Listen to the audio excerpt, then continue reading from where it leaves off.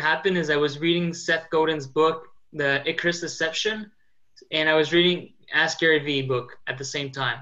And during that time, I was still a student, so I was reading a lot of fiction novels for classes. We had a lot of like journalism classes as well. So I was just reading a whole lot of different books at the same time. And it came to me, the idea came to me, I said, what can I do to get on my shelf? I'm buying all these books and they're getting on my shelf pretty quickly. What can I do to get there? Come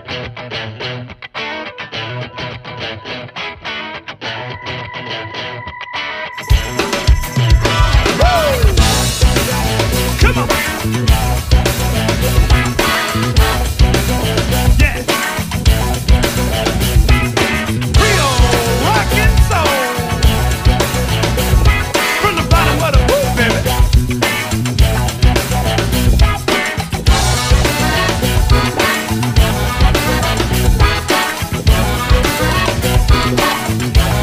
Here we go. Thank you so much for joining us for another episode. We've got a great one in store for you. In case you happen to miss the last episode, here's a quick snippet, and then we will get on to the show. A lot of once you get into Black history, I'm a white guy from Canada. What the heck is that all about? is the thought bubble that's above everybody's head when I speak on the topic, or even when they read my books and they meet me personally, is that it's just that I found that I was around a lot of people who were very powerful, very wealthy individuals, and so when you put an actual letter, a handwritten letter by Frederick Douglass in their hands, I mean, here's a guy that can play golf all day in West Palm on his fly down his private jet, fly home, have dinner that evening somewhere on the East Coast, up in New England, let's say. Whatever pops in the mind can have due experience. But when you put a handwritten letter of Frederick Douglass in their hand, all of a sudden you see the whole body language change, and there's a humility that emerges, and it's just a feeling like I'm in the presence of greatness with this letter, and that this man actually touched and actually wrote. And the content of the letter is king, and it speaks to the heart of that person. Now, all of a sudden, this person now becomes more open to be teachable, to learn about history. And it might be a Caucasian that has never thought about, some of the issues that someone of African descent may be dealing with here in America or anywhere else in the world. And so it becomes a segue, a gateway, if you will. And so that's one of the main reasons I went into collecting, is that it's transcendent. I could be with a group of 1,000 middle school kids in a high school auditorium. And when I bring out 30 pieces or 40 pieces on a table and I start telling stories, I lift a piece and I tell a story. Once again, that whole place goes so quiet, you can hear a pin drop. And I've had educators tell me later that, I've been in education for 25 years and I've never seen kids this quiet and this captured by the information that you're communicating. So those are the kind of things in the Rosetta Stone project, taking this ancient artifact and turning it into a modern metaphor for problem solving. So now it becomes a kind of a wisdom lesson, if you will. And I've done this with a group in Iceland one time, WACRA, the World Airline Customer Relations Association. I did a whole thing for 2 hours on the Rosetta Stone. First, the history, and then showing how the iteration process, the problem solving process occurred over 23 years with people with big egos, people who could not speak the same language, no computers, with a language that they, hieroglyphics, is it right to left or left to right? Is it alphabetic? Is it phonetic? And so how they work this out is astonishing. So then to be able to say, okay, if you think you've been spending 3 weeks on a problem solving, trying to develop your entrepreneurial pursuit or your business or dealing with a difficult coworker or something like that, just think of 23 years. Think of the perseverance. Think of the focus of that individual, of those individuals that were involved in some way. So, no team is perfect. And so there's hope for my team then, let's say, for someone in a corporate America or a government agency type situation, where over there's someone, there's Sister Sandpaper, there's Brother Hammer, there's all kinds of problem situations. But if they could do that in an international scope, perhaps we can do it. We can solve problems without everybody being hunky-dory and giving each other back rubs and singing Kumbaya. So, there's a lot of things that I get into, but they're very purposeful. And then, of course, the Rosetta Stone, it's from Egypt. Egypt's in Africa. I'm very interested in African-American history and African history and entrepreneurship. When you think of the way people of African descent have gone against have dealt with the systematic racism in our country. And there's no way to exaggerate when talking about the horrific nature of the slave trade, of slavery, of lynching, of Jim Crow, of black code laws, and all these different things. There's no way to exaggerate. And still to have those blades of grass coming through the concrete and developing meadows, the stories that come out of that's the entrepreneurial spirit. All of us have concrete on the inside, but when you think of the systemic nature with religion and politics and the legal system and law officers and next door neighbors and the business community, all conspiring together, colluding together, if you will, to keep a race down, and still people coming up and becoming successful. It's hard to even come up with words for that. So that's. My name is Antoine Aralvi. I do book consulting and I do ghostwriting for clients. So that's basically what I do when it comes to business.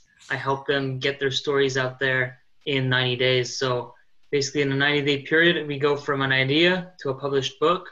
And really, it's that easy. Basically, writing a book is easy when you have all the steps. Great. So tell us, Antoine, so how did you get started? How did you get started on this path? How did you get passionate about helping people to write? How did you get passionate about ghostwriting? What's your story? Yeah, so my story is that back in 2014, I decided to go to university. And from there, I got into the English program, English major. And that's when I started reading more. We had to read maybe sometimes I had to read 5 books per week or things like that. So we had to read really fast. And I started getting better with writing, better with reading, and just getting better with my skills. And from there, I actually wrote my first book while I was still in university. So that's where I launched my first book in 2017. When I wrote it, I was still a student. And then when I released it, I was no longer a student. I had graduated. But I was able to know that I wanted to get on my bookshelf. So I didn't really know how, but basically I wrote the book without knowing how to get on the bookshelf, basically. That's how I did it. I did it pretty much reverse than what I do now. But basically what I did is I got to interview a lot of experts and feature them into a book, and that's how I wrote my first book. So really by building connections, I wrote my first book. So the people I knew, people who were starting out in business, well-established TED speakers as well, copywriters, a lot of different professionals in different fields. So that's really how I got my first book done. It was inspired from Gary Vaynerchuk's book, Ask Gary Vee. So that's really how I structured the book. And from there, after that, I got a publisher to release it. So that's really how I got to release the first book. And after that, I wanted to learn more about writing, more about helping people with their content. So I did blog articles as well for LinkedIn. And from there, I wanted to learn how I could help more people because I wanted to ghostwrite people's books. But then I had a mentor that told me, look, it's going to be really hard to get to those people, high-level people right away. So you might as well just help people write their books instead of ghostwriting it for them. So really now what I offer is a way for them to write their books in 90 days. And if they want ghostwriting, they can add to it afterwards. So basically the goal is to go from an idea. So getting an idea of your book, the title, the subtitle, and going every single week, having the accountability to have someone that can say, look, you should fix this, you can fix that, you should keep going, you should keep writing, don't stop now. Because a lot of people, when they start writing their books, they get discouraged, right? Because it's a huge task ahead of them, right? they don't necessarily see what happens after the 90 days. So they think more about the present, right? So in the present, they don't have a book. So they just keep worrying about things like, is my chapter long enough? Should I keep going, right? So there's a lot of concerns when it comes to writing your first book. And what I really teach is for them to not worry that much, is for them to start writing and to keep writing, because it's a first draft. Once you're with your first draft, you shouldn't be worrying about the details and all of that, because you can fix that. That's really how I help people. Okay.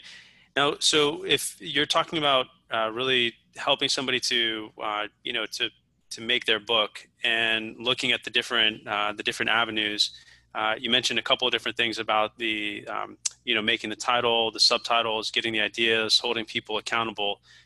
Where do you find within there too that people have the most challenges, and any way that you've particularly been able to help anybody in a particular example? Yeah, for sure. So I was actually helping someone earlier today. Basically, it's the person has a lot of content written out. So person keeps typing a lot, but there's nothing really structured.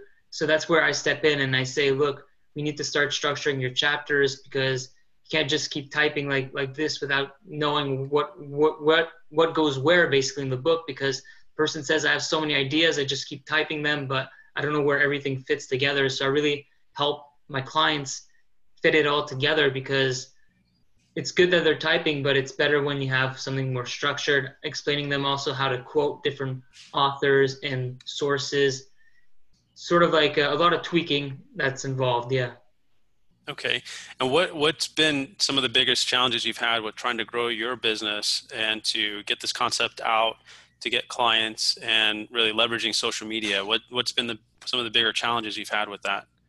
Yeah, so definitely finding the right people, because you need to find people that are in the right industries, because the best people that need books right now are speakers, coaches, and influencers. So basically people who have a personal brand. So those are the people that need books in 2019. I wouldn't say that other people don't need books, but the ones that will benefit the most from having a book will be those with a personal brand. Okay. And so what about that then has been challenging? So with knowing that, what aspect of that has been really challenging for you? Yeah, for sure. So it's really getting to them, because you need to know where they're hanging out. So basically you have to do a lot of research, either through Facebook groups or on Instagram using hashtags. So searching coaches on Instagram, right? So you get to contact all the different coaches and then wait for the reply. So it's basically, and you don't have unlimited direct messaging when you're on Instagram. So sometimes you can maybe contact maybe like 20 or 30 people, and then you're out of direct messages. So you basically have to wait till people start answering you. So when you're doing it organically, there's a lot of like methods that work quite well. They take a lot of time. Got it. And anything in particular with that particular ways that you've tried to word things or processes, anything that has surprised you that, this is kind of a particular way that's going to make it easier to connect with one of those influencers? Yeah, so I keep it simple. I basically go in their stories, and then from there I send the message, hi, have you ever considered writing a book? And basically I scan the profile first, because if I see they're already an author, it's a little harder to help them, even if I can still help them through it, but it's easier when they're going to be a first-time author. So basically I just look if they're an author or not, and then I ask them if they considered writing a book this year. Okay. Now, I know one thing that was kind of interesting. So you're doing some things to pull influencers together and get them to connect more with audience. And can you tell us more about how that's, came to be and what that's been like trying to coordinate? Yeah, for sure. So last year in August, Hugo Prince and we decided to create an event called Influencers Unite, which is a platform for influencers to connect outside of social media. So basically, it's kind of the reverse of my book coaching here, but it's really about how to connect with influencers outside the platforms they're on, let's say Facebook, LinkedIn, Instagram, right? How do you make sure that they can connect outside of social media to actually create partnerships, make it easier to create partnerships, make it easier to do business with them? Because sometimes when you send them messages on social media, they don't necessarily have time to answer. A lot of influencers and entrepreneurs are traveling around the world or traveling to different cities, or they're really busy with their lives. So basically what we did is we built a platform and coordinated different speakers in different industries to speak about their hardships and how they got to be becoming an influencer and entrepreneur. Okay, so that almost sounds like it's a result of some of the effort that you've put into trying to reach out to influencers and recognizing some of the challenges that they have. That's kind of brought you into doing this with the Influencers Unite. Is that correct? Yeah, well, it's a little different than the business I'm running here with consulting, but it is a platform where people can connect together and be more at ease with connecting with one another. So we're just removing the barriers of I guess we should say like the social media barrier, where sometimes it's harder to communicate with some people. Okay. And so part of this obviously is coordinating events and structuring that. And so, what are some of the things that you've been coming across with trying to actually plan an event and get an event up and going, and coordinating events, selling an event, and all of that? So it is a lot of work. So basically the first step of running your own event is having a date. So having a day and time for your event, that's the first step. Basically, once that's done, next thing you have to do is take action. And taking action is really like finding the venue, right? And then looking through like venue costs and everything like that. And once you have that sorted out, then you have to actually lock in your speakers. And there's a lot of different challenges, such as them signing contracts to making sure they're going to be present at your event. So that's one of the obstacles that I personally dealt with for this event, where you have to make sure that they're signing the contract, they're sending it back. So there's a lot of back and forth communication. So communication is really key when it comes to building an event, because people want to make sure that they know at what time they're speaking, what they're speaking about, if they can give away gifts and things like that. So you have to constantly communicate with people when it comes to events. So with everything that you've been sharing, it really sounds like there are a lot of pieces. There are a lot of moving pieces, a lot of things that need to be structured or systemized. And so trying to pull that together, how have you been making these things easier as you do them over and over again and you're learning? What have you been doing to implement to try to make them, I guess, easier the next time, or make them more scalable the next time? Yeah, so basically for the coaching practice for how to write your book in 90 days, that's actually going to be built out more into a program. So a lower ticket item, which is going to be an automated program where people can go through the process without necessarily having me help them along the way. And then there's going to be basically me still coaching one-on-one. So that's one of the ways I'm basically automating that part of the business. So basically people can go through all the material because they're pre-recorded. I have pre-recorded material right now that's just waiting to be uploaded onto my website. So that's one of the ways where I'm making sure that it's easier to have access to the information. And as for Influencers Unite, it's still very organic. We're doing ads right now, but we're still running it pretty much organic with the people we know in Montreal. Like Hugo Prince, he runs a podcast called The Road to the IPO. So he gets to invite a lot of people. He gets to sell a lot of tickets through that platform as well. So basically he gets to share with all the guests that attended his podcast to then sell tickets to them. So that's one way we're doing to sell tickets. Got it. And that's interesting. So that the connections really through there from doing the podcasting, for example, is opening up a lot of opportunities to really kind of connect with people to promote what you guys are doing as well. Yeah, for sure. Well, cool.